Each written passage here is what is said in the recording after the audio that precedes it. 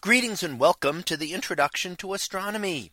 One of the things that I like to do in each of my introductory astronomy classes is to begin the class with the astronomy picture of the day from the NASA website, that is apod.nasa.gov/apod.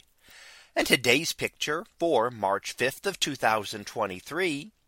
Well, it is titled Jupiter and Venus over Italy. So what do we see here? Well, this is image of the sky taken from Sicily, and looking out into the sky, we see a number of stars, but two bright objects that really stand out. And those are at the middle of the image, and those are two of the brightest objects in the sky, after, of course, our sun and moon, which are the very brightest objects. And those are the planets Venus and Jupiter. So we see here Venus being the brighter of those, is a little bit down and to the left of Jupiter. And this is when they were very near their closest approach together. Now, when two objects in the sky come close together, then we call that a conjunction. So depending on how close they are, and in this case, they were about the width of the full moon or so apart, around that kind of distance, which is relatively close. Although, of course, there are much closer conjunctions, including things like occultations, which occasionally happen when one planet passes directly in front of another. Now, while we see them close together in the sky, they are nowhere near anywhere close together in space. And that's because they are in completely different orbits and at widely varying distances from Earth, and just happen to be located along the same line of sight as we look out into space. So even though they appear very close together, there's no chance ever that the two could collide. The two orbits are completely different and never interact.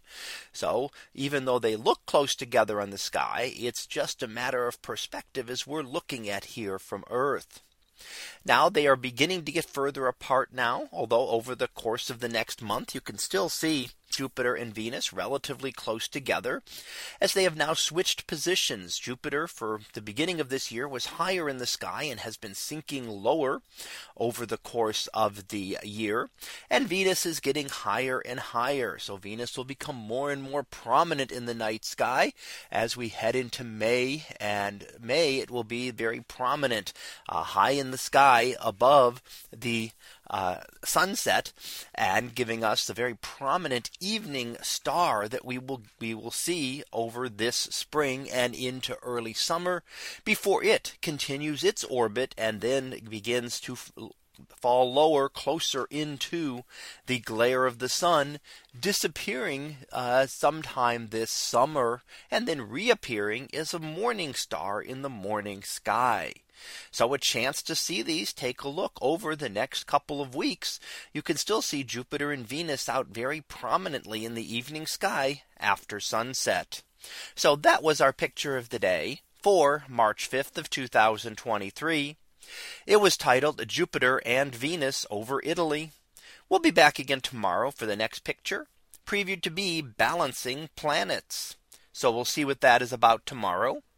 And until then, have a great day, everyone, and I will see you in class.